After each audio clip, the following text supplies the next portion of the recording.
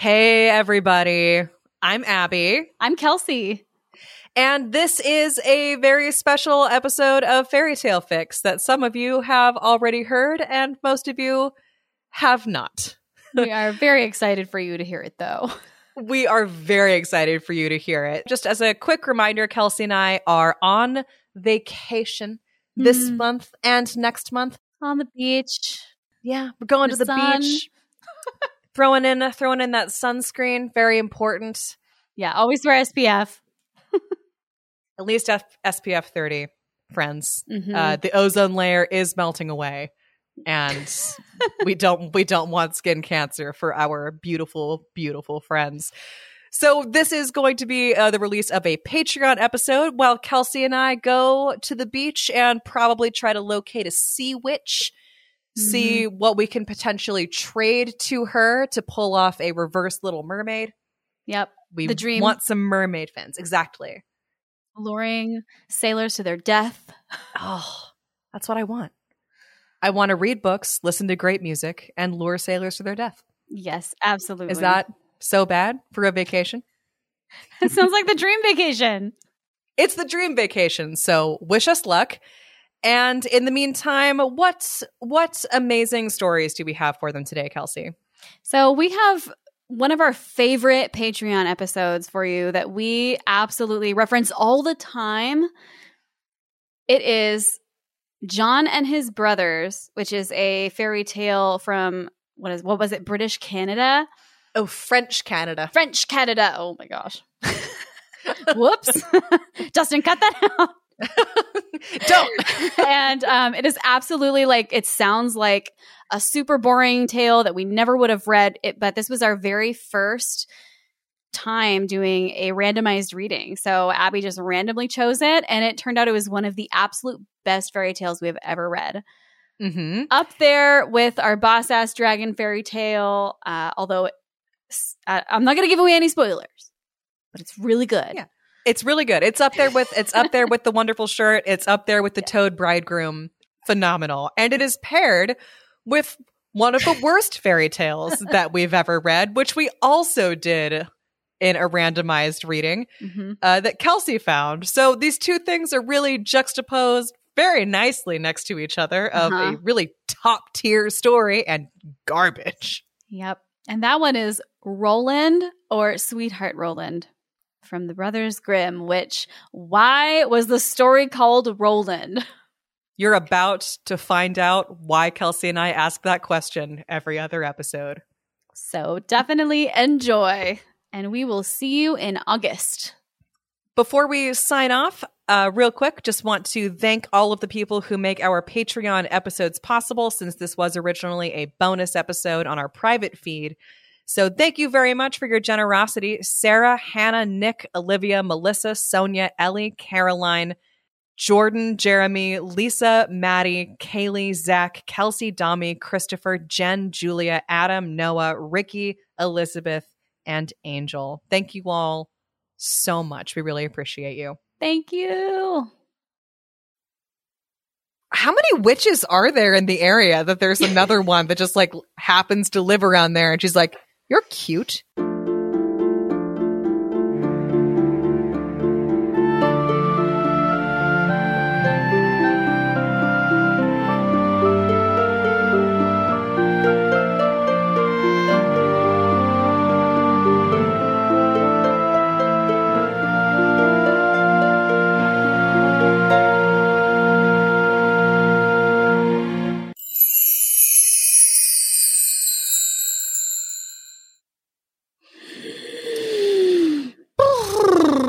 Okay. Hello. We're here again. Welcome. To our bonus content.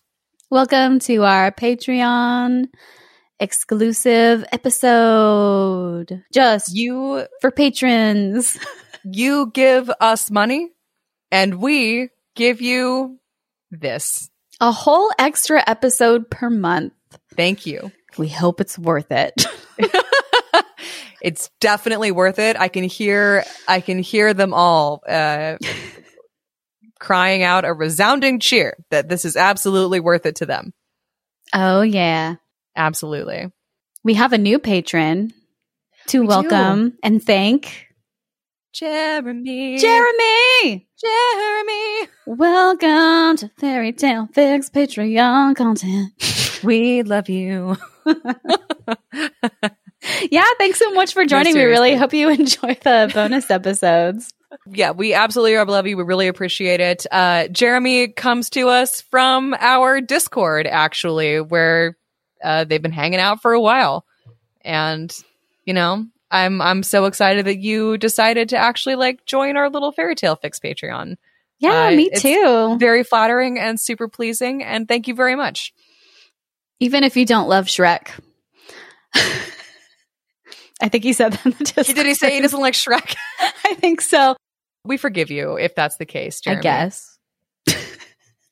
But if you're a patron and you haven't been on our Discord yet, definitely check it out. Come talk to us if you want. No pressure. No pressure. I was noticing we had one less patron than I thought we did. Oh. And I was like, oh no, somebody left us. And they didn't leave us, but it was declined. And it was my husband. So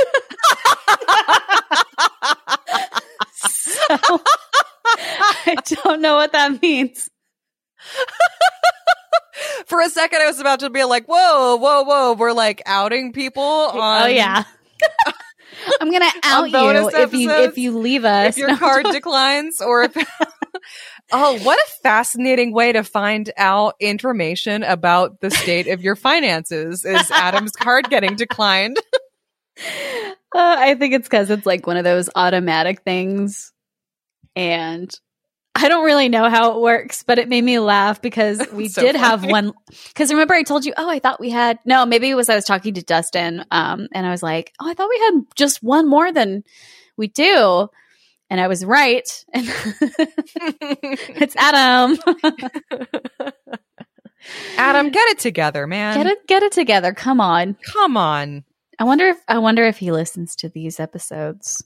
I know he tries to keep up with most of them. He's very busy. He listens to them at work when it's slow, I think, which doesn't happen often. He has definitely listened to more of them than Stephen has.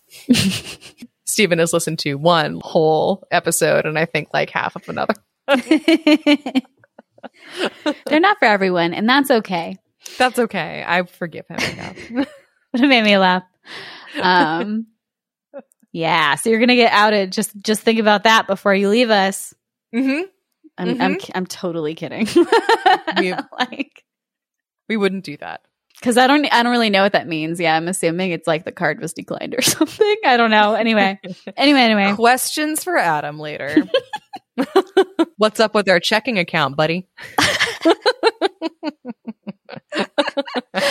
Did you use your Discover card for this?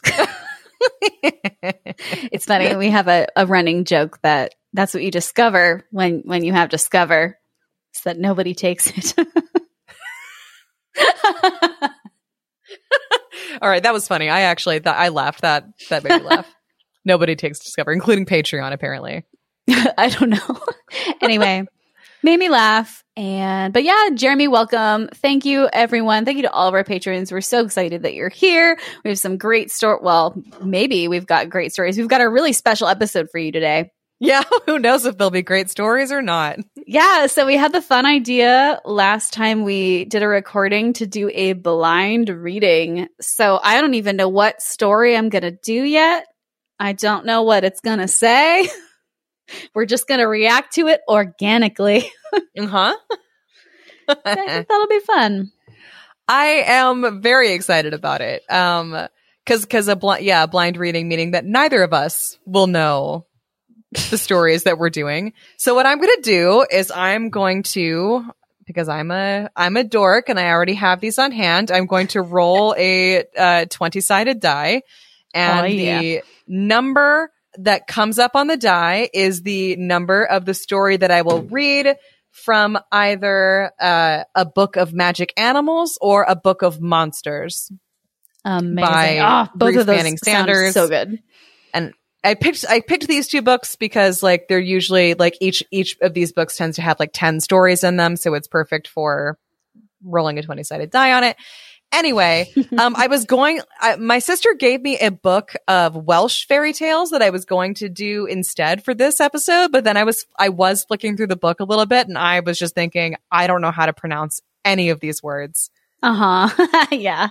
And I don't want to do it. It's such a complete disservice and try to do it blind without doing any research first.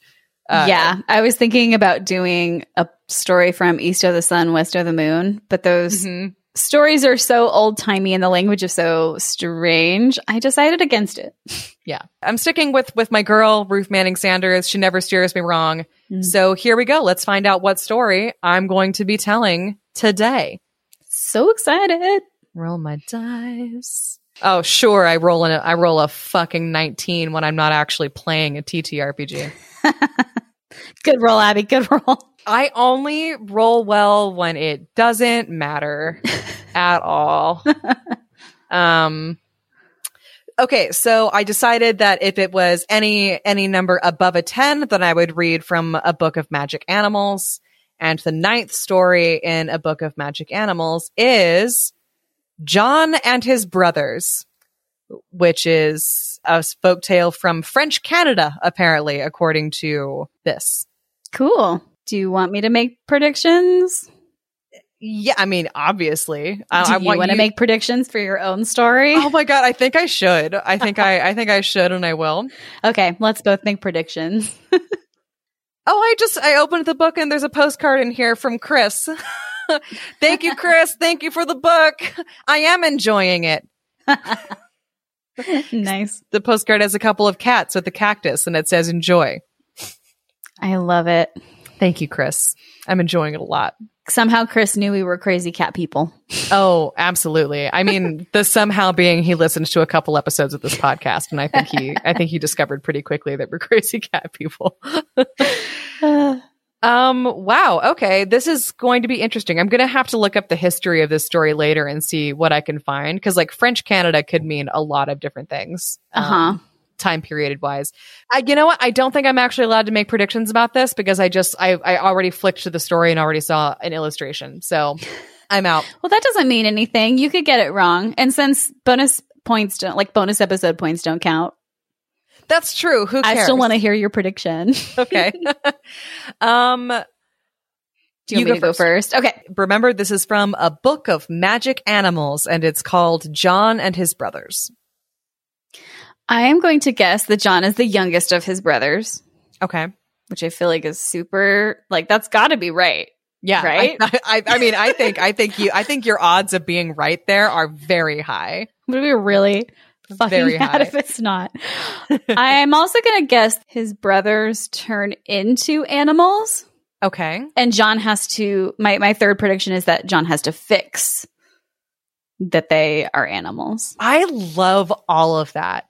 I love all of that so much. Now give me yours and show me the illustration I want to see. I'll show you when we get there in the story. Fine. I'm going to guess that the magic animal in question is a talking donkey. Oh, I love it.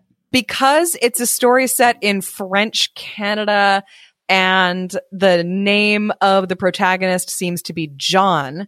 I'm going to say that this is probably like a colonizer type story in the same way that like the Paul Bunyan folktales were colonizer type stories. This is going to be a Taming the Great White North kind of story. Interesting. And that is so specific. Mm-hmm. Too specific. Could you have gotten that from an illustration, I wonder? No, I don't think so. Okay, but that's literally what I was thinking when I saw that the title of the story was John and His Brothers and that it's a French-Canadian story, which, you know, French Canada obviously, you know, like was interesting. Colonized by the French. Mm-hmm. And so if there's guys named John running around doing magical stuff, one of John's brothers dies. Oh, hot take. We'll I love it. Okay, well, without further ado, here is John and His Brothers. Well, there was a poor man, a widower, and he had 3 sons. Antoine was the eldest. Andrew came next, and John was the youngest. Bing, bing, bing. Bing, bing. Point for Kelsey. They were good lads, all 3. Well, these 3 lads grew up, and the poor man, their father, died. So then Antoine said, "Brothers, there is not much for us here. I will go out into the world and seek my fortune." So he got ready to set out, and before he went, he filled a glass with clear water, set it on the kitchen table, and said, "Brothers, every day you must take a look at the water in the glass. And as long as the water remains clear, you will know that all is well with me. If the water turns muddy, you will know that I am in trouble, and then you, Andrew, must seek me out and aid me. But if the water turns black, you need not trouble yourselves about me anymore, because I shall be dead." So Antoine is a witch. Antoine must be a witch. Because that seems like some super witchy shit to me. It sure does. So having said, Antoine took a loaf of black bread and a staff of blackthorn and set out. And every day, Andrew and John look at the glass of water, and for maybe a week or longer, the water was clear as crystal. But one morning, John, who had risen early, came running to wake Andrew, crying out, "Brother, brother, the water in the glass is turning muddy. Oh, Antoine must be in trouble."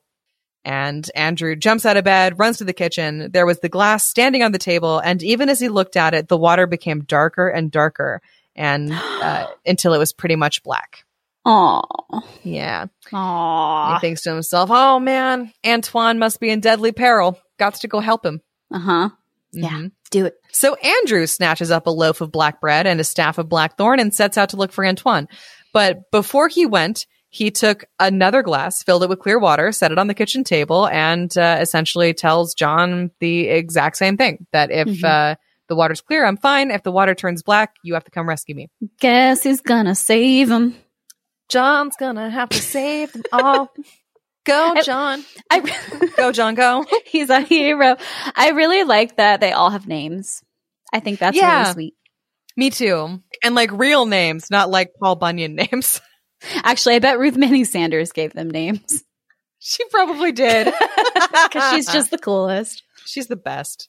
Andrew sets out, and every morning afterward, John looks at the 2 glasses, and the water in Antoine's glass remains dark, but it never turns quite black, so John knows that he must still be alive.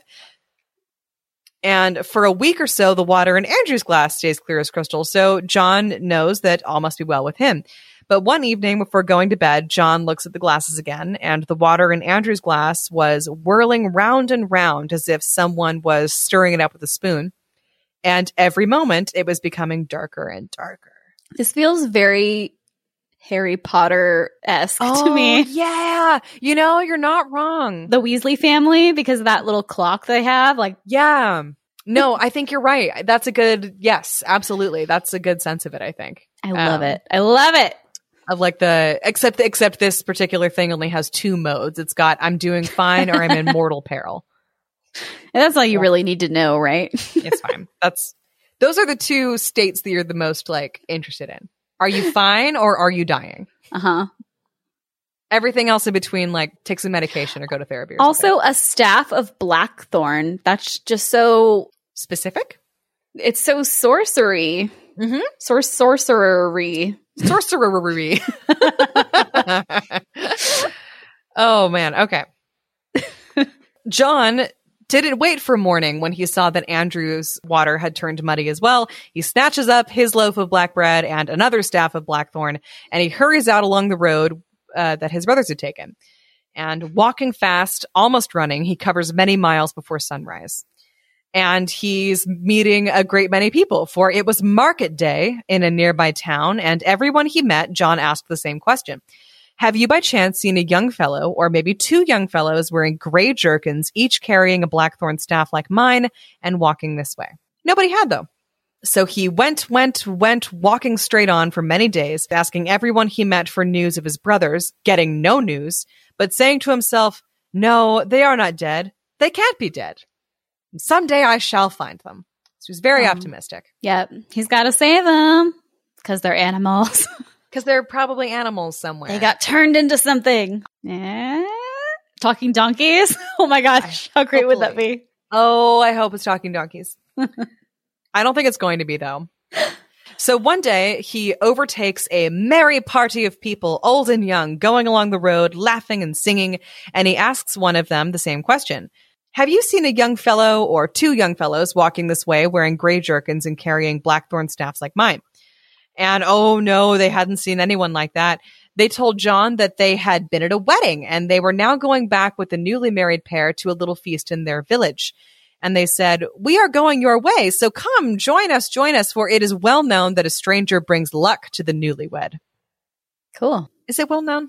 I mean, maybe in French Canada. Maybe. That sounds like a fun wedding tradition. Yeah, I really like that. I was just complaining to Dustin that like I want to get invited to so many more weddings in which I'm not a participant of any kind. Yeah, like I just show up, I eat the food, and I drink at the open bar, and then like I give the couple a present, and then I go, "Congratulations," and then I go home. Basically, what we're saying is to all of our beautiful patrons, if you're getting married, please invite us. We'll come, absolutely. We're great wedding guests. Probably. I actually haven't been to that many haven't been to one that I'm not in. Yeah, right? Same. I've either been getting married or been in the wedding party. I don't think I've ever actually gotten to go as a guest. So I assume I'm a great wedding guest, but I actually don't know. Yeah. I don't know either. Anyway. Invite us and we'll find out. We'll find out. We'll tell everybody at our table fairy tales. It'll be great. We'll be the life of the party, except not bigger than you. Oh, yeah. No. Just if you're having a party, we'll probably come. Basically, what we're saying is we want to be invited to more parties. Please invite us to parties. That's what we want. Okay, anyway, John was very hungry, for he had long ago eaten his loaf of bread to the last crumb, and he had no money to buy another. So he says, "Sure, I'll crash this person's wedding." And he goes and he gets a good meal, and he stood up with the rest to drink to the health of the bride and the bridegroom, and then he said he must be getting along. And the bridegroom said, "Before we part, we must give you a present." Which I didn't think that's how it works, but okay. All right. I think it's the other way around, but fine. And John answers like, "Oh, you can give me just some small thing. A good piece of cord will do nicely." And the groom says, "A piece of cord? No, you're joking." Yeah, same. That was my reaction. What? Really? That's what you want? You don't want some money or? I was thinking like a slice of like wedding cake or, yeah, give me like some food for the road. An extra glass of champagne. I don't know. The leftover catering. A piece of cord. That's interesting. Yeah. Okay. We've all got our priorities. This is a fairy tale and they make weird requests. So John says, "Indeed, I am not joking. I will fasten the cord round my waist in memory of all you kind people." And since he would take nothing else, John got his piece of cord, tied it around his waist, bade goodbye to the merry wedding party, and walked on. John's a romantic. He is a romantic. That's really sweet. He's probably going to get a princess by the end of this. Oh my gosh, I hope so. I mean, that's how these fairy tales usually go. Usually how it goes. He's going to find some pretty lady in the woods and take her home with him. Or he goes out into the woods and becomes a witch. Or becomes a witch. I want that. That's what I want. That one. That's my fix for every fairy tale ever, I think. Oh man, I'm a little anxious that I don't actually know this story. And anyway, this is so exciting. I really like this. Okay. So John goes onward with his piece of cord. It was springtime and the birds were mating and building their nests, and it seemed that human beings must have the same idea. For John hadn't been walking for many days when he overtook another merry wedding party. Oh. John went willingly enough and filled himself up with good food and drink, and again was asked to say what he would choose as a parting gift. Dude, he's the OG wedding crasher. Seriously. I really love it. It's good luck, I guess. Is he still looking for his brothers, or is he just going out? I think he's just vibing at this point. Yeah, he's just vibing. But that's fine. I like this much better than the actual Wedding Crashers movie. I think he's a much preferable kind of random wedding guest. Anyway, he's such a good guest that the groom at this wedding once again asks what he wants as a parting gift. And John says, "Well, I would like this napkin." And the groom is like, "What the fuck? A grubby little soiled napkin?" Does it say that in the book? Yeah, no. That was me. That was my little ad lib there. I'm very clever. That would make me so happy. I would fucking die if I saw that in a book. What the fuck? They try to convince him to take anything else but a grubby soiled napkin. And John says, no, that's all he wants. So they give him the napkin and he wishes them joy and goes on his way. And he went, asking everyone he met for news of his brothers, got none. And one day, did you ever, he overtook yet a third wedding party and walked on with them to share their wedding feast. The feast was in a barn, for the people were humble people. And the barn was lit up with candles. That's like super popular nowadays. I know. Nowadays, that's what all the rich people do. Exactly. Like now the bougiest possible wedding is in a barn. Yep. If you want to have a wedding in a barn, it's going to cost thousands of dollars just to rent it. Thousands of dollars. Literally. No, for real. Like looking around like to find barn venues. Yeah. But it has to be the right kind of barn. Like it has to be like one of those big rustic barns. It can't be. Yeah. It's got to have lights, like all the string lights. Yeah. It's got all the pretty string lights. And then like you put out like big wooden tables and. I wish I had gotten married in a barn. I looked at a few, but literally they were thousands and thousands of dollars. Well, but those barns probably didn't actually have like livestock actively living in them. Oh, yeah, no. Oh my gosh, that would be so cute though. All the cows, you like dress them up with flowers. Oh my gosh, they're going to be is that where the talking donkeys are going to be? Jesus, that would be amazing. I hope so. But I'm getting ahead of myself. Oh, please. I don't know. You just reminded me that animals live in barns. Yeah, no, I know. Barns are not just rustic wedding venues. It's all coming together. Like usually the purpose of a barn is to store food and livestock. Oh, like a real barn. Like a real barn. Where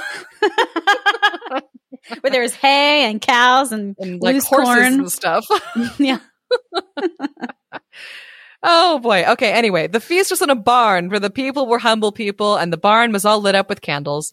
So when the feast was over and the bridegroom asked John to choose a parting gift, John took up a burnt down candle end and said, "This is the gift I choose." He's so damn cute. He's sentimental in a way that I really like. Right? John seems great. Yeah. I really like John. Me too. A candle end? What use was that to anyone? Oh no, John must choose something else. But John wouldn't choose anything else. And after a lot of laughing and protesting, he got his candle end, wished the bride and bridegroom joy, and went on his way. Well, he went on a long, lonely road. He went for a week without meeting anyone. He slept under hedges and pulled up and ate a turnip or two from fields he passed. For surely no one would begrudge a poor, hungry fellow a turnip. And at the end of the week, as he was going along munching his turnip, he saw an old gray horse standing by the side of the road. Damn it, I should have said horse. And the old gray horse said, "Hello, John." "Hello to you," said John. "That's funny. You can speak and you know my name." Oh my gosh. I love that he is acknowledging I know! a talking animal. I love this story so far. He's actually going like, "Oh, a horse is talking to me." Well, you don't see that every day. This That's is the reaction a Canadian you should story. Oh boy. Okay. "Of course I can speak," said the old gray horse, "and I know you very well, John, so if you'll get up on my back, I'll ease your legs from walking." "And they need easing too," said John. "Thank you very kindly." He's so polite to the talking horse, and he's not even trying to cut its head off. For once, he's not trying to actively kill the horse. Yeah. And he scrambled up on the horse's back. The old gray horse sets off at a brisk pace, and by he says, "John, I know you're looking for your brothers, and if you follow my advice, I promise you that you'll find them. For they are not dead, you can rest assured of that. But now listen to me carefully. Very soon we shall be coming to a castle where the witch maidens live." God damn, I love this story. Me too. Wow, that is so fun. I'm glad you picked this one. I'm glad Me too. The fates. The fates blessed us with a really fun. I mean, is there any other kind in Ruth Manning Sanders' books though? That's true. That's very true. They're all pretty excellent. Mm-hmm. This is great. Okay. So you shall be coming to the castle where the witch maidens live. They will invite you in to eat and drink with them. And of course you are hungry, but do not eat, do not drink, or you will bitterly rue it. Are you going to take my advice, John?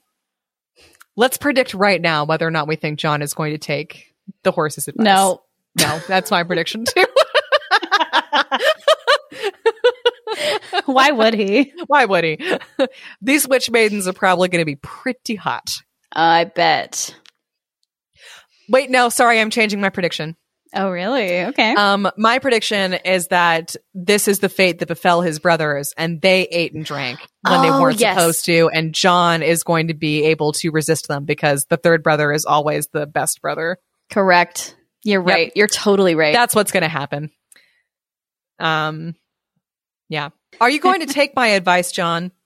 Well, said Jon, you seem such a knowing old fellow that I expect I'd better. Oh, yeah. God. Always listen to the talking animals. Jon, you're the best. They went along, and by and by they came to a great castle with a roof covered with gold tiles. And there, standing at the castle gate, were 3 most lovely witch maidens. Oh, poor tired traveler, cried the witch maidens. Come into our castle, and we will give you food and drink. Don't drink the fairy wine. Or do. Or the witch wine. I don't think I can spare the time, thank you kindly, said Jon. But the gray horse whispered, Go in with them, Jon, but take nothing to eat and nothing to drink. So Jon slid off the horse's back and went into the castle with the witch maidens. The witch maidens brought him into a banqueting hall. In the hall, there were many other witch maidens sitting around a table where a feast was spread. And eat, dear Jon, they said, and drink, dear Jon, they said. Is this like a magic school? Like, is this just like the French-Canadian Hogwarts? But it's like an all-girls school. I think that would be cool. The one in France in the Harry Potter verse, right? Not in the books.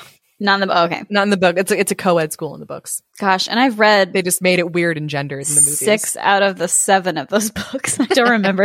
I don't remember fucking anything. The 4th book is kind of a slog to get through, so you know. But yeah, the movies made that weird and gendered. You know, not that J.K. Rowling didn't make a lot of stuff in those books weird and gendered. Anyway. But the movies are pretty bad. Anyway. It's very fairy-esque to me. Very, you know, don't drink the fairy wine. Don't drink the fairy wine. All of these beautiful witch maidens hanging out in their great hall. We haven't heard a lot of like witches living together, like an actual coven. It's usually just one lone witch. Yeah. It's usually one lonely old hag living out in the woods. So I really like this. I do too. That it's a bunch of, it's like like you said, like a full-on coven. Yeah, that sounds way more fun. I probably would have drank the wine. I would have drank and ate too. Yeah, but we're like femme people, so they'd probably take us in and let us be witch maidens too. Oh my God, I hope so. That'd be amazing. That's anyway, the dream. Oh God, literally that is the dream. Anyway, they keep trying to get Jon to eat or drink, and Jon answers, "Thank you, gentle maidens, but I have already dined." "Then pledge us in a glass of wine, dear Jon," said the witch maidens. But Jon answered, "Thank you, gentle maidens, but in the forest I passed by a fountain, and there I quenched my thirst." "But just a drink to our good health, dear Jon," said the witch maidens. "You can't refuse to do that." And they filled a glass with wine that sparkled ruby red and held it out to Jon. Now the vibes I'm getting are that scene from Monty Python and the Holy Grail, where Galahad goes to Castle Anthrax. And all of the nuns are like in there going on like, "You must give us a good spanking." And spanking and spankings. This actually does sound like it would make a really great comedy. Oh my gosh, absolutely. Like this is the stuff that screwball comedies are made of. Mm-hmm. You know, hold out a glass of wine to Jon, and he says, "I wish you good health with all my heart," said Jon, "but drink I cannot." They urged him, and still Jon says no, and no, and no. And at last those witch maidens become very angry, said he was an unmannerly boor, and that unmannerly boors must die. Oh, damn. Oh, damn. I mean, if somebody gets that mad about you not wanting to drink something, that's a huge red flag, right? That is a huge red flag. That is like the ultimate, that's the only red flag. Just... yeah. Run, Jon, run! Run, Jon, because they are absolutely trying to roofie you. Mm-hmm. Like 1,000%. And then they try to kill him because he doesn't want to drink the wine. They drag him out to hang him from a tree in front of the castle gate. They had no cord. Then they saw the cord that Jon had been given by the first wedding party, in which he had tied round his waist. So they take that cord, they make a noose out of it, and they put Jon's head in the noose and hang him up and go away. That's but wonder dark. of wonders. Yeah, a little bit. Dark as fuck. And it's so casual. Like, it's just casually there. They just like, oh, well, they took the cord off Jon's belt, they made a noose, and they hang him from the tree. Mm-hmm. No biggie.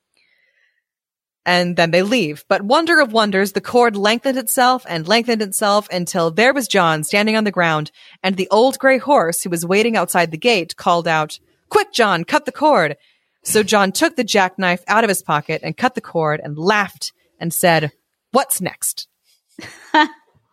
Another wonderful horse, by the way. Another wonderful horse. Yes. Oh, I love these stories. Me too. So the gray horse says, "Go into the witch maiden's garden. In the garden, you will find a flower bed, and in the middle of the flower bed stands a tree. The tree has 3 branches, and on one branch grow 3 golden apples. Pick those apples and bring them here. But hurry, John, hurry, for if the witch maidens see you, you are lost." So John goes to the garden, finds the tree with the 3 branches, the 3 golden apples, and he picked the apples and brought them out to the horse. And the horse says, "Good, John, good. That was well done. And now we will begin by destroying this castle and the wicked witch maidens." I love this horse's energy. Me too. It's just like, fuck them up. I'm going to destroy it. Steal these apples and fuck them up. So is the horse one of his brothers? I'm beginning to suspect so. I mean, think so. This horse knows something. This horse is under a curse. It's got to be. It's got to be. This is my prediction. Antoine is dead, and that's Andrew was the other brother? Andrew was the other brother. Yeah. Antoine is dead. I agree. Yes, I think one of them has to be dead, and this is Andrew. I think that's a really good prediction. I feel like that's fairy tale like, but that's what I'm going with. For him not to save all 3 of his brothers. Yeah. Or all 2 of them. Yeah. My prediction, one of these witch maidens is actually going to be okay, and she's going to help him. Oh. And then that's the bride that he gets at the end of the story. Because naturally, Nice. there's got to be one. You gotta get married. That's a fairy This is tale. really like, I have no idea. This could go anywhere. I love this story. This has gone a lot of different places so far. This is fun. This is very fun, funky, fresh. So John's like, "That's a great idea. I would love to destroy this castle, but how do we do that, my good horse?" "Throw 1 apple on the golden tiles of the castle roof, John." And John throws the apple on the golden roof, and boom, bang, the earth under the castle opens, and down sinks the castle and all who were within it. Walls and windows, doors and chimneys, slowly sinking, till only one last gleaming fragment of the tallest golden chimney could be seen. Next moment, that too disappeared, and the earth closed over it. Holy. Wow. Yep. Yeah. I guess the witch maidens won't be helping out. There won't be a good, because they're all probably dead now. I really should have read that next paragraph. No, I love it. It's so good. This is great. Okay. The gray horse says, "Now we must ride for our lives. Up with you, John." And John gets on the gray horse and off they go, galloping away. But not all of the witch maidens had gone back into the castle after they thought to have hung up our John. Oh, damn. Oh, shit. Some of them had gone picking berries in a nearby wood, and as John and the gray horse were galloping past this wood, the witch maidens spied them and, screaming with rage, rushed out of the woods in pursuit. That's fair, because he did just kill all of their friends. Twists and turns. So many twists and turns in this story. Jeez. The gray horse was going fast, but the witch maidens were going faster. They were fairly whizzing along, going so fast that their feet seemed scarcely to touch the ground. Yes, they were gaining on John and the horse. And now in front of John and the horse stretched a vast lake with no way over it and no way round it. "Oh me," called John. "We are lost." "Not yet, John," said the gray horse. "Throw an apple into the lake." And John did that. Oh. And what happened, Kelsey? I mean, did it become land? Yes. What the fuck? I don't know what's happening at all. The lake disappeared, and there where it had been was a great plain covered with growing corn. Corn? Why not apples? I don't know. What? Don't ask questions. I love it. I know exactly as much as you do. For once, it's so refreshing. Over the plain and through the corn galloped John and the gray horse, and over the plain and through the corn the witch maidens rushed to follow them. But though the plain stretched wide and firm under the horse's hooves, behind the horse the lake reformed, wide as the world and deep as the pit, and screaming and struggling the witch maidens sank down and down and down, and the waters closed over their heads. Oh, God. Hurrah, says John. Huzzah! It's so dark. Wow. This story. I mean, like the witch maidens, we don't even know if they really did anything with his brothers. And as far as he knows, all they did was offer them food and drink. Like, but they were so persistent about it. That's true. You know they were guilty about something. They're trying to do something to him. All right, I guess. Like I'm such a villain sympathizer. I can't help it. I know. It's just who I am. But that's majorly suspect. I don't know that it is hurrah yet, said the gray horse. On this journey, it seems that trouble must follow trouble. And the gray horse was right, for there was one witch maiden who had not run with her sisters out of the wood, but had lingered there to fill her basket. And even one witch maiden can make trouble enough in the world, heaven knows. However, for the time all went well. The gray horse and John crossed the plain in safety, and here before them was a broad high road that led to the city of a king. But, oh, my dear horse, said John, my stomach is crying out for food. Well then, says the gray horse, we'll stop here.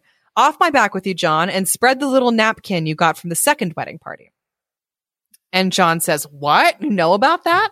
I know about many things, John, said the old gray horse. It's definitely one of his brothers. Absolutely. Like, he had this exact same story like a week ago. Mm-hmm. I don't know. A little creepy, too. Yeah. I know lots of things, John. Oh, you know what? I'm not going to lie, though. I'm getting like Gandalf vibes off of him because it's like an old gray. Yeah, just kind of wise. It's got a lot of wisdom. Also a lot of sass. Really ambiguous. Just who just kind of knows things he shouldn't. As most horses do. As all horses do. John got down and sat down by the side of the road, took the napkin out of his pocket and spread it. And did you ever? There on the napkin was food and drink, good food and plenty of it, and a beaker full of wine. And beside the napkin stood a bucket full of water and a goodly pile of oats and bran. So he somehow got all these like magic items. Mm-hmm. Who knows how? I think it's because he's so humble. You know, he didn't ask for much. So he got magic stuff. That's a nice moral. Yeah. I like that. Oh, ho, my horse, says John. Now we will make merry. So they ate and drank, and when they were satisfied, what was left of the food and the empty wine beaker and the water bucket all disappeared. So John folded up the napkin and put it back in his pocket. Okay. It's cute. I'm imagining, so like, you know how in the Sleeping Beauty cartoon, the Disney cartoon, like the prince and his horse are really cute together? Yeah.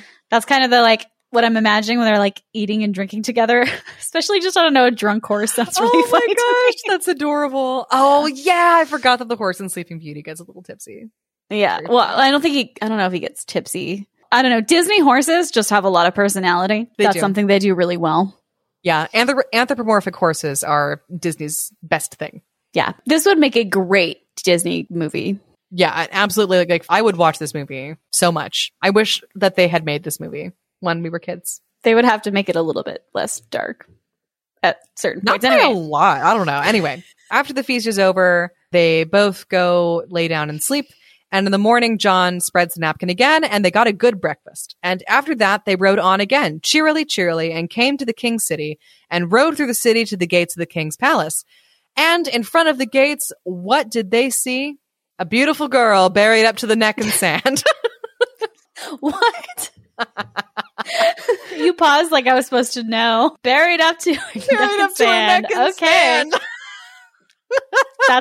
That's a normal thing, right? That's a totally normal thing to see. Okay.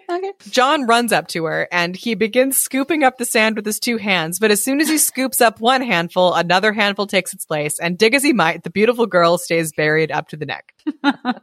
Maybe she's like a psychopath. I don't know. He doesn't know. Why is he just automatically? He doesn't know her. Maybe she's there for a reason. Oh boy. Okay. So John is like, oh no, what do we do? And the beautiful girl says, "Dear kind lad, there is nothing to be done. This is the witch maiden's work, and they are all powerful. So go your way, kind lad, and leave me to my fate."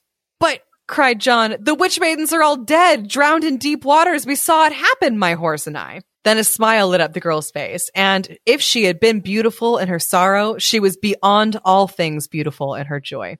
"Dead? Are they indeed dead?" she cried. "Then, oh, then I am free." And she rose up out of the sand as far as her ankles, but do what she would, she could not get her feet clear.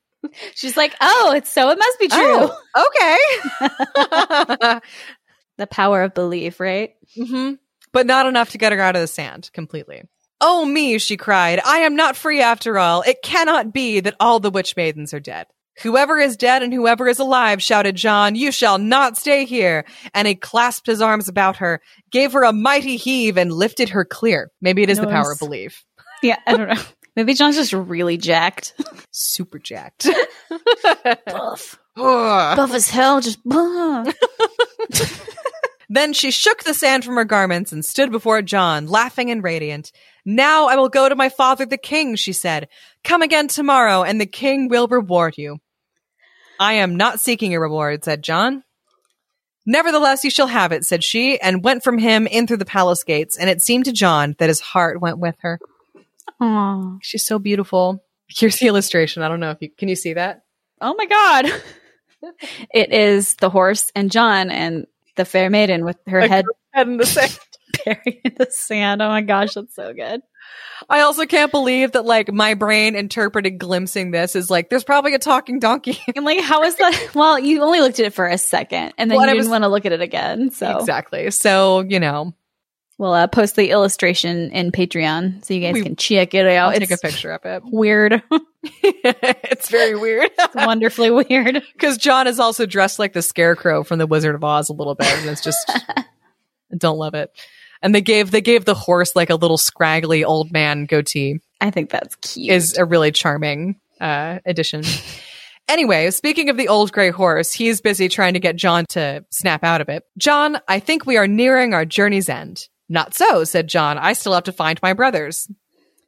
"If you will do what I ask you, John, you shall find them tomorrow," said the horse. "Then of course I will do what you ask," said John. "Is that a promise, John?" "Yes, it's a promise, my horse." It's a little sus. Creepy. This horse is creepy. I don't know. I don't know about this horse anymore.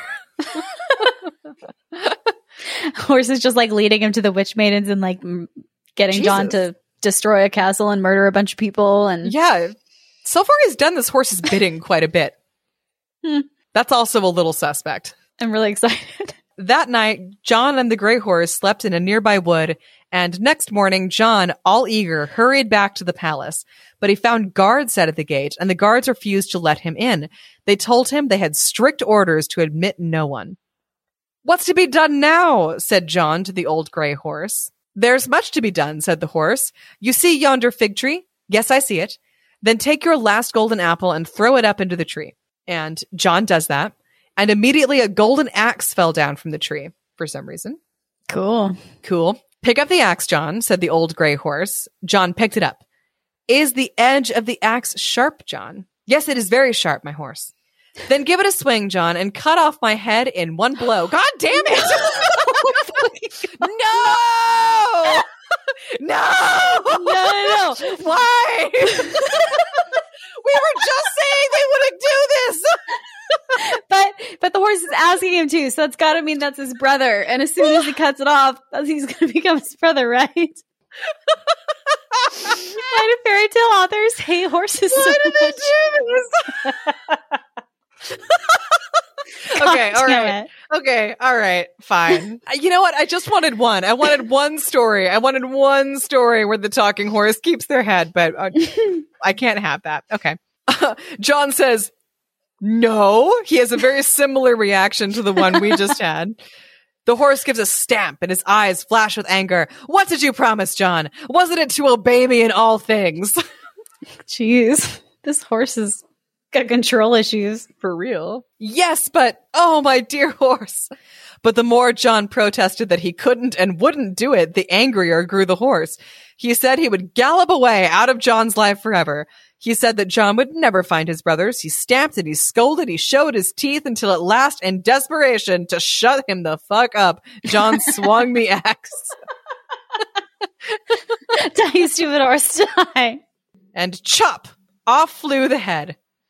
Oh me, what have I done? John shut his eyes and put his 2 hands before his face. He fell on his knees and wept. John, look up, John. Whose voices? His brothers' voices. Yeah. And there indeed were his brothers, Antoine and Andrew, lifting him to his feet, hugging him, calling him by dear names, and crying out, "The old gray horse has kept his promise, John, for we were that old gray horse." Hell yeah. Both of them. They were like both the old gray horse, which like is when you're in a horse interesting. costume. Yeah. Oh my God. I mean, I was thinking something along the lines of like they both merged and became the same person. Briefly. No, one was the front, one was the back. One was the front, one was the back, obviously. Then they told him how it had all happened. First, Antoine, in his travels, had come to the Witch Maiden's castle, and eating and drinking with them had been put under a spell so that he could not leave them. Then Andrew, in search of Antoine, had come to the castle and was told that Antoine was inside, and so, all eager, he too had gone in and found Antoine and feasted with the Witch Maidens. And so, as the brothers sat side by side, full of meat and drink and as happy as could be, the lovely, laughing Witch Maidens had said, "Would you like to see us work some magic?" I mean, hell yes. That's what they say. "Oh, yes," said Antoine. And "oh, yes," said Andrew. And scarcely were the words out of their mouths before the Witch Maidens came crowding round them, touching them with their white hands, and crooning such a magic sleepy song that they both fell asleep. And when they woke, ah me, now there was no Antoine. There was no Andrew. Only a bony old gray horse, and the Witch Maidens took whips and drove the horse out of the castle to wander whither he would. I think it's 2 points for you at this point. I think it's 3. It's 3, actually. I got all of that right. You nailed it. Boom. You nailed it. I was very exciting. way off. I didn't get a single any of them, but it's fine. Yeah, no. Nope. You were pretty off. I was pretty off. I was going to a different place. I wasn't expecting the story to be so like traditional. Uh-huh. Yeah.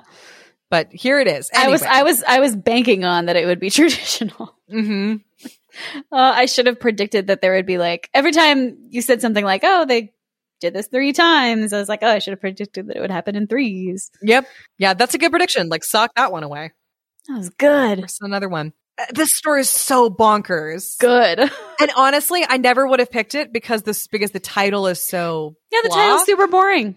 Who cares about John and his brothers? I'm going to let the dice gods decide more often which stories right? I read. The Witch Maidens drove the old nag out of the castle to wander whither he would. "And I don't know how it came about, John," said Antoine, "that we were changed into one shape and not into 2, but it seemed that just as we fell asleep, we gripped each other by the hand. And since the Witch Maidens couldn't loose our hands because of the brotherliness between us, they had to change us both into one shape."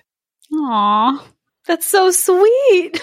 That's really sweet. That like their bond as siblings was too strong for the Witch Maidens to separate. I still love that it's like a horse costume. Uh-huh. So like funny. A 2-person horse costume. But I also really like that because unlike a lot of like 3 brothers stories, like all 3 of these brothers really love each other and they're not total dicks. That's something that I wasn't going to predict at all. Mm-hmm. Like these brothers are actually pretty awesome. That never happens where like all 3 brothers are lovely. So far, and you've got 2.5 pages left, right? That's true. That's true. Who knows? Let's keep going. And so, wandering in bitter despair for days and days, the old gray horse at last met with their brother John, coming to seek them. And the rest you know, John. But come now, we will all 3 go to the king's palace and tell our story. So they go to the palace, but the guard who stood at the gate draws his sword and says, "What do you want?" "To see the king, whose daughter we saved," said John. "What? You?" said the guard. "Yes, we," said John. "And if you can't let us in without permission, then go and ask the king." And the guard goes off grumbling. He soon comes back, and several more guards come with him. And then the guards seize John and Antoine and Andrew and drag them off and fling them into a den where the king kept wild beasts, lions and tigers and bears and wolves. Oh my. Sorry. It's right there. The joke is right there. Well, that was something that shouldn't have happened and wouldn't have happened at all if the witch maidens had been drowned in the lake. But you will remember that one of them was not drowned because she had stayed behind in the wood to fill up her basket with berries. And it was this witch maiden who, following after John in a furious rage, came to the king's palace, disguised herself as a courtly dame, and told the king that she, and she alone, had lifted the princess out of the sand. The poor young princess couldn't deny it because the witch maiden put yet another spell upon her, a spell that made her forget about John altogether. I would actually really love it if the story ended there. I know. That would be so great. That'd be so fucked. I was thinking that like the witch cast an illusion on herself to appear as John, and then the witch maiden marries the princess. Oh, which I like that too. I think would be kind of fun. Mm-hmm. I mean, deceptive and therefore inherently wrong, but also fun. And the king, in his joy and gratitude, said to the disguised witch maiden, "For this I will make you my queen." Ooh, okay. So it's kind of like that. Yeah. So now we have the palace abustle with preparations for a grand wedding, the witch maiden triumphant, the princess in an unhappy daze about everything that had happened, and John and his two brothers flung into a wild beast's den. In that den, the lions were roaring, the tigers were spitting, the bears were growling, and the wolves were howling. Though outside, the sun had but just set, in the den it was already pitch dark. But John still had the candle end that he had been given by the third wedding party, and he took the candle end out of his pocket and lit it. And I tell you, the flame of that candle flared up and shone like the very sun. So great was its brilliance that the wild beasts, all amazed, fell silent and slunk into corners. And John laughed and said, "Now the company shall dine." That's cute. Priority number 1. Yeah. Dinner. Can't fault it. So he spreads out his little napkin, got a splendid dinner for himself and his brothers, and what's more, he got a great dish of food for each of the animals, because John is the fucking best. John is the absolute best. Yeah, John is my hero. I want him to be every fairy tale protagonist. Mm-hmm. So everyone eats until they're satisfied, and after that, they all lay down and take a nap. Oh, so cute. So day followed day, and it might have been worse. The candle end gave all the light they needed, and the napkin gave them food in abundance. The animals grew tame as dogs and fond of all three brothers, but fondest, of course, of John, who fed them. Mm-hmm. But the brothers became very bored, and often they made plans for escape, but the walls of the den were thick and strong. There seemed no way of breaking through them. And often, too, John thought of the lovely young princess and mourned to think that perhaps he would never see her again. Very sad. It is. I mean, now he's got a bunch of like lions and tigers and bears and wolves as friends. Yeah, and you talked to her for like 2 minutes, but that's pretty cool. She was really, really pretty. She was really, really pretty. But never, John, is a long word. And if by chopping off the letter with which the word begins, we do not make it any shorter, we do at least make it more hopeful. I love that. Oh, I love it when the narrator's like speaking to the protagonist. Me too. It's like, "Oh, John. You silly. You silly." And John did see his princess again, and this is the way it came about. On a calm summer evening, one of the king's guardsmen was taking a stroll through the palace grounds, and he passed near to the wild beast's den.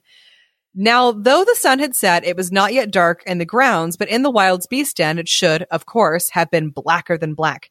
So the guard sees, instead of, pitch black darkness, that there is instead a brilliant ray of light that shoots up through a grating, gilding here a tree and there a bush, with a golden glow and rising in radiance even to the very clouds.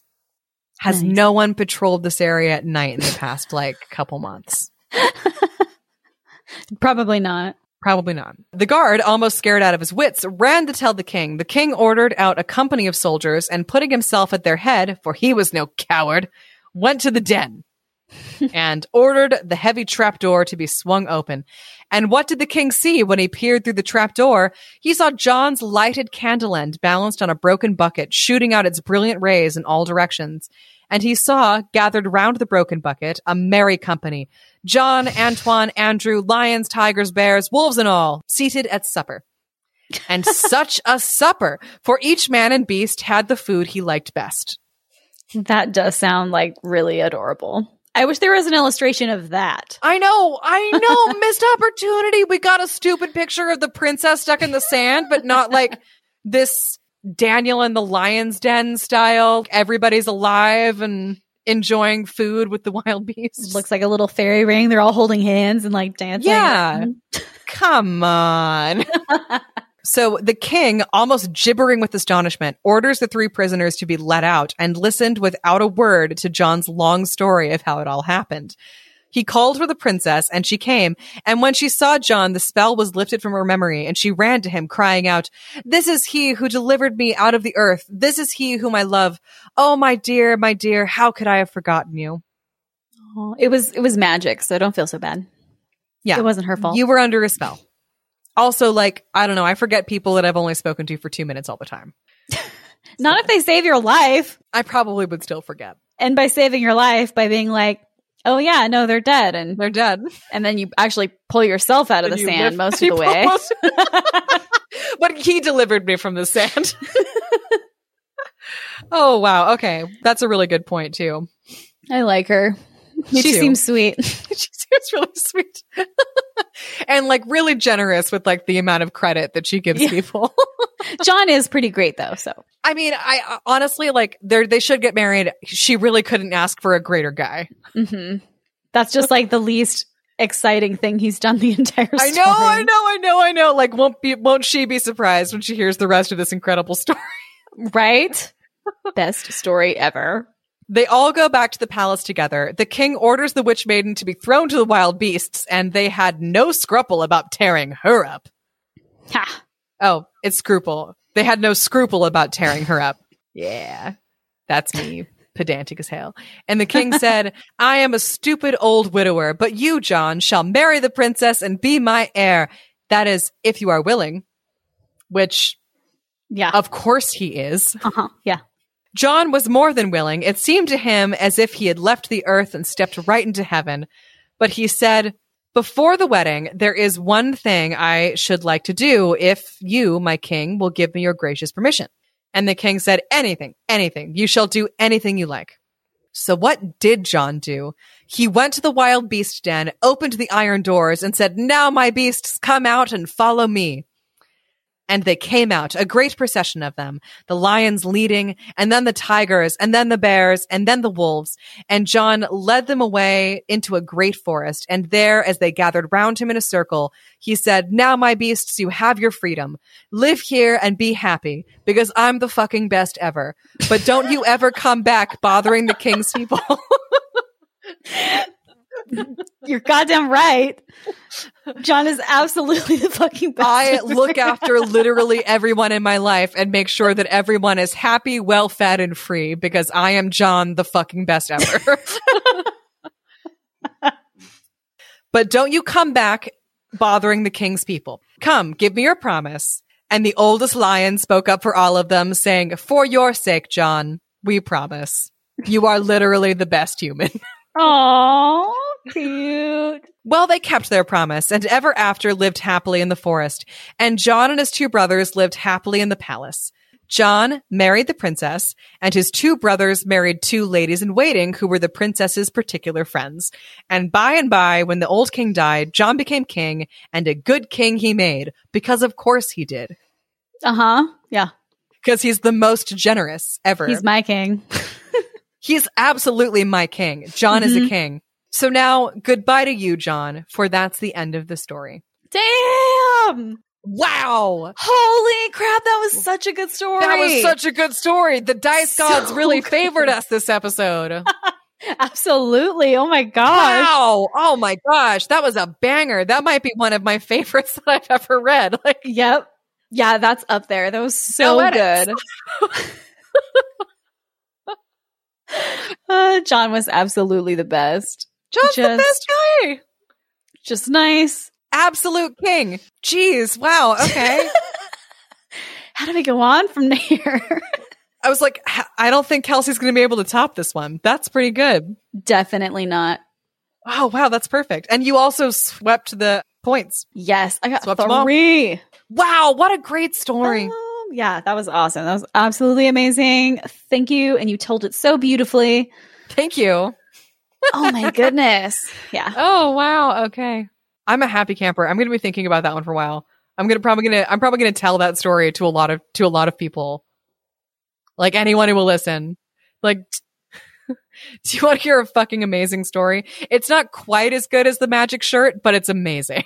Yeah, it was lacking one really important thing, and that's a dragon. There was no dragon.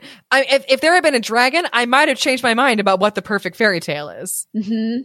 That's really close. The wonderful shirt is pretty awesome. Yeah, his maiden was okay. The maiden in the wonderful shirt was. She's not a ride or die bitch. So yeah, she was just sort of like kind of not giving herself enough credit. Yeah. Oh, you know what? Okay, fine. That's my one fix for the story because I do remember the princess not giving herself enough credit and also not having a name when everyone else has a name. But I love that the brothers got along and they all ended up like getting married and living together and were happy for each other and not trying to kill each other. Yeah. Or like abandon each other. I know. Like the bonds of brotherhood were like really strong here. So strong that the witches couldn't turn each of them into an animal. They could only merge them into the same being because their bond was so strong. Mm-hmm. I think that's beautiful. Yeah. That was very different. Go French Canada. Yeah, go French Canada. That's a great story. We'll have to look up the origins of that one later. Mm-hmm. Yeah, like kind of find out I mean, I don't know, like is this kind of like an old French folk tale that kind of got modified a little bit? Yeah, I'm interested. So curious. Loved it. I'm so glad that story was nothing like what I was expecting. Mm-hmm. Amazing. Beautiful. Yeah, amazing. Perfect. Wonderful. God, it was wild. That was a wild ride. It was, I mean, so many twists and turns. Every time we thought we knew what the story was about, it turned into something else. Uh-huh. It's your turn. Okay. I know the next one I'm going to get probably isn't going to be nearly as good. But who knows, though?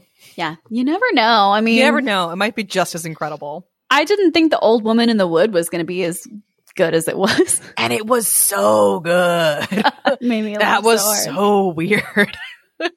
So here's my beautiful Grimm's fairy tale book. Mm-hmm. I'm going to have you help me pick it. And because I don't do dice, and it's not that I don't do dice, I don't have any. I don't want to do something different. I'm going to have you tell me when to stop. I'm going to do that. Oh, I'm excited. All right. All right. And then we'll make sure it's a shorter one though. Tell me when to stop. Stop. We landed on Snow White and the Seven Dwarfs. God damn it. I'm gonna go. One more. No, that one's kind of long. We're gonna go to the next one. This one is called Roland. Which I would never pick in a million years. That gives me absolutely nothing. And there are 0 illustrations. Roland. Wow. Roland. No clue. Never would have picked that one. So no, but like we're just like our like. The tides of fate are just really favoring stories with men's names, which are stories that we would never ever choose ordinarily. Roland. Okay. My predictions for Roland. Roland is not human. Okay. Yeah. Why is this so?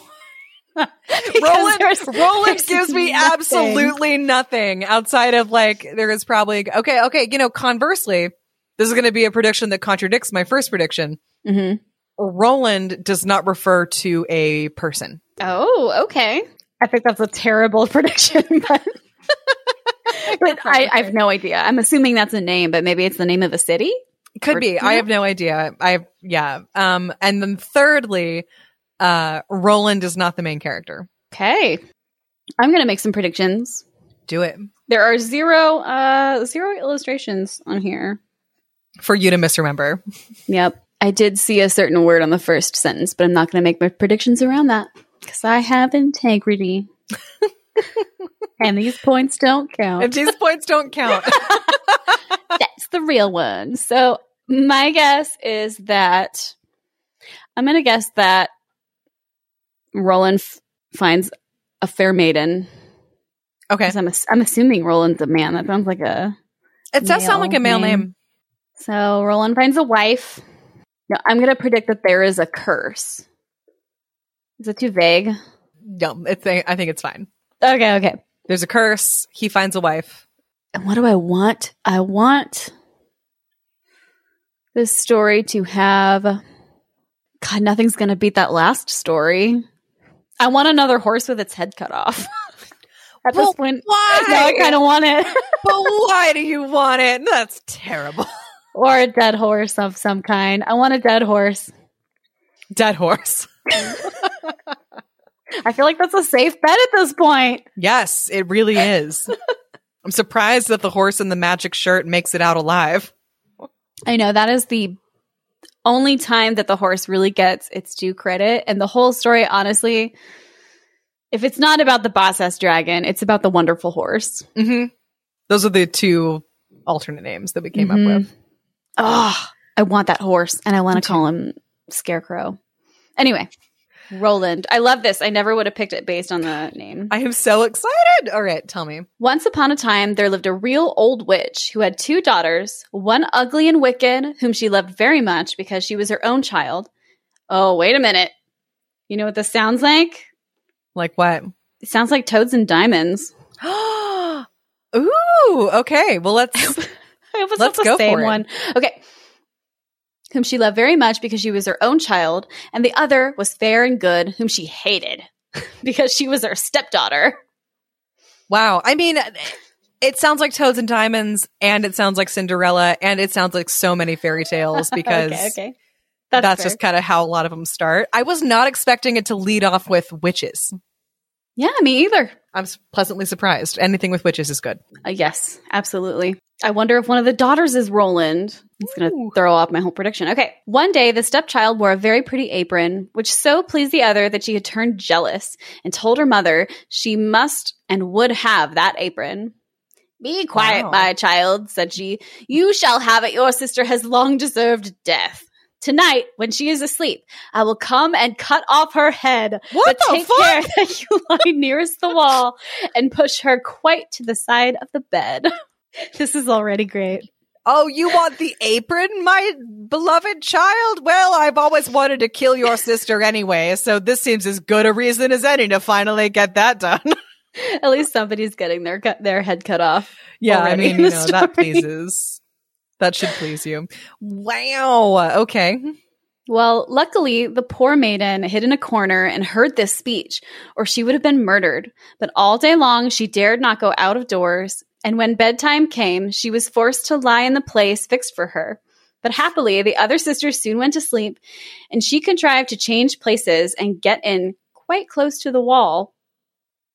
At midnight, the old witch sneaked in, holding in her right hand an axe. While with her left, she felt for her intended victim, and then raising the axe in both her hands, she chopped off the head of her own daughter. What the fuck? This is a horror story. Oh my God. I like, and also, I'm sorry. Can you imagine telling this story to like children, like right before bed? Yes. No, I really can't. Oh my gosh. I mean, especially like, oh my God. Anyway. That's why it's definitely like women churning butter or like sewing or telling each other frightening stories. I love it. Me too. As soon as she went away, the maiden got up and went to her sweetheart, who was called Roland. There we go. Hey! And knocked at his door. And when he came out, she said to him, Dearest Roland, we must flee at once. My stepmother would have killed me, but in the dark she has murdered her own child. If day comes and she discovers what she has done, we are lost. Okay. But I advise you, said Roland, first to take away her magic wand. Cool. Okay. She has a magic wand. Or we cannot save ourselves if she should follow and catch us. The maiden stole away the wand and grabs her stepsister's head and dropped 3 drops of blood upon the ground. one before the bed, one in the kitchen, and one upon the step. And this done, she hurried away with her lover. This is not Toads and Diamonds. Nope. When the morning came and the old witch had dressed herself, she called her daughter and would have given her the apron. I forgot about the apron at this point. I forgot about the apron. I did too. But no one came. Where are you? She called. Here upon the step, answered one of the drops of blood.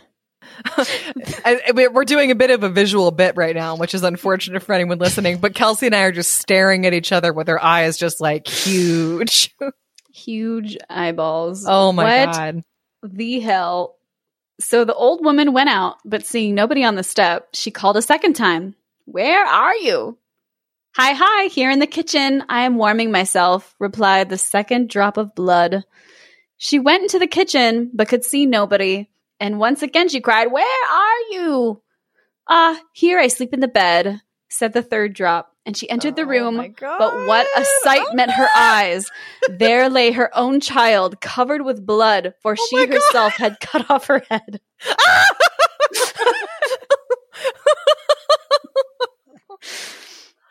God.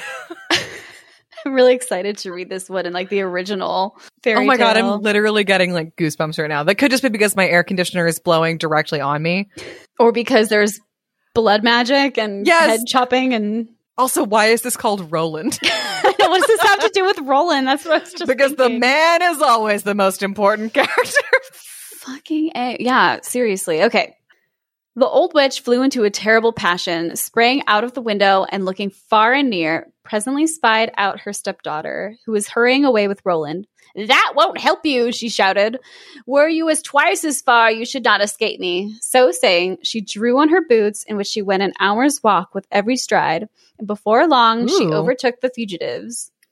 She pissed. Overtook the fugitives. I want those boots. I like that they're called the fugitives. Mm-hmm. But the maiden, as soon as she saw the witch in sight, changed her dear Roland into a lake with a magic wand, and herself into a duck who could swim upon its surface. Yeah, okay. Yeah. I love this magic wand. Yeah. It's a lot of family drama with the witches. Witch family drama. When the old witch arrived at the shore, she threw in breadcrumbs and tried all sorts of means to entice the duck, but it was... I don't think that's gonna. What?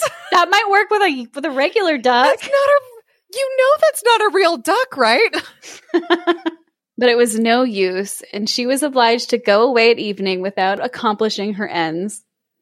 While she was gone, the maiden took her natural form, and Roland also, and all night long till daybreak they traveled onwards. Then the maiden changed herself into a rose, which grew amid a very thorny hedge, and Roland became a fiddler.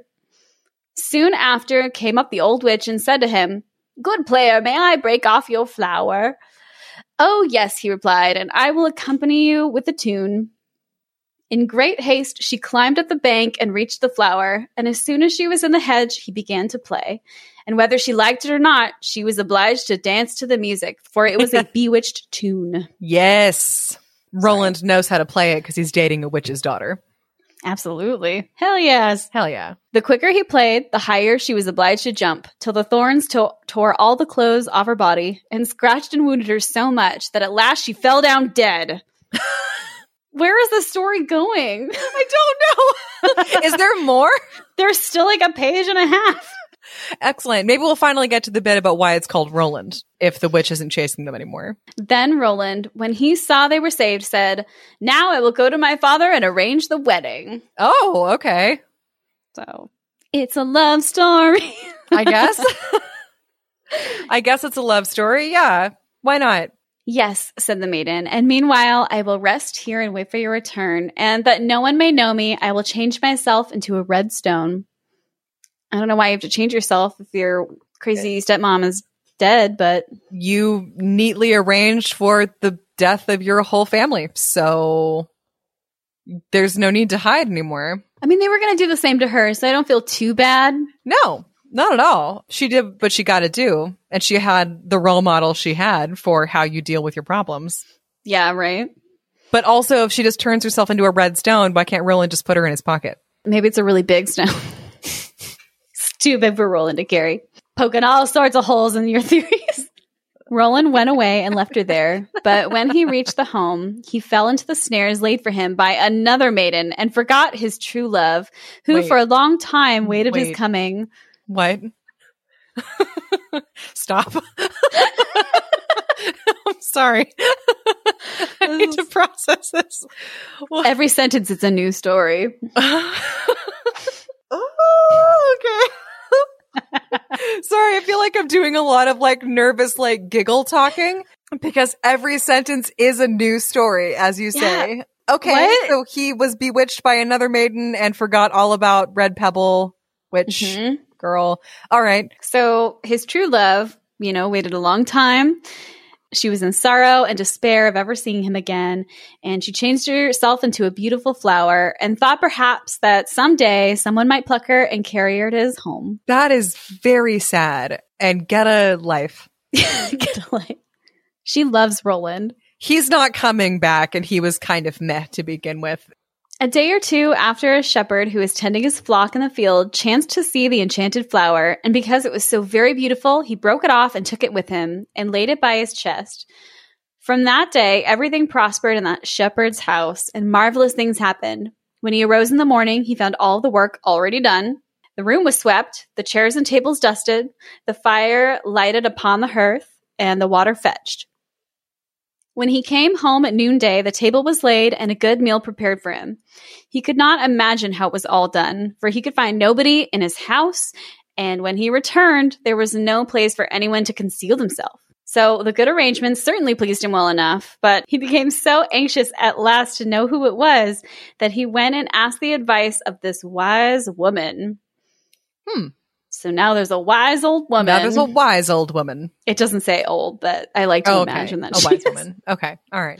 The woman said, "There is some witchery in this business. Listen one morning if you can hear anything moving in the room, and when you do and can see anything, be it what it will, throw a white napkin over it, and the charm will be dispelled." Huh. Nice. I mean, she's not wrong. She's not wrong. I'm sure that's exactly what happens, but also like, don't look a gift rose in the mouth, You don't have to do any chores. I know. All your work is being done for you. Just chillax, bro. The shepherd did as he was bid, and the next morning, as day broke, he saw his chest open and the flower come out of it. He instantly sprang up and threw a white napkin over it, and immediately the spell was broken. And a beautiful maiden stood before him, who acknowledged that she was the handmaiden who, as a flower, had put his house in order. And she told him her tale, and she pleased the shepherd so much that he asked her if she would marry him. But she said no, for she would still keep true to her dear Roland, although he had left her, and nevertheless, she promised to still remain with the shepherd and see after his cottage. Why? I mean, give it time. The story is called Roland, but I feel like I don't know why. I don't know why this is called Roland. So meanwhile, the time had arrived for the celebration of Roland's wedding, and according to the old custom, it was proclaimed through all the country round that every maiden might assemble to sing the honor of the bridal pair.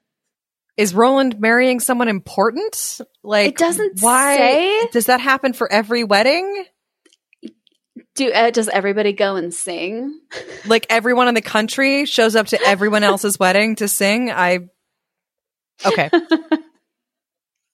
I'm very confused, but all right, please do continue. Where is this going? Twists and turns.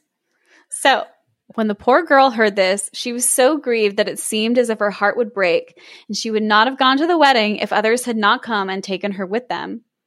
When it came her turn to sing, she stepped back till she was quite by herself, and as soon as she began, Roland jumped up, exclaiming, "I know the voice! That is the true bride! No other will I have!" All that he had hitherto forgotten and neglected to think of was suddenly brought back to his heart's remembrance, and he would not let her go again.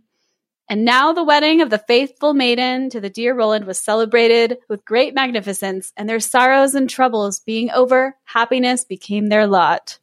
The end. Buffering. It was no John and his brothers. That's for sure. That was a story that is in there.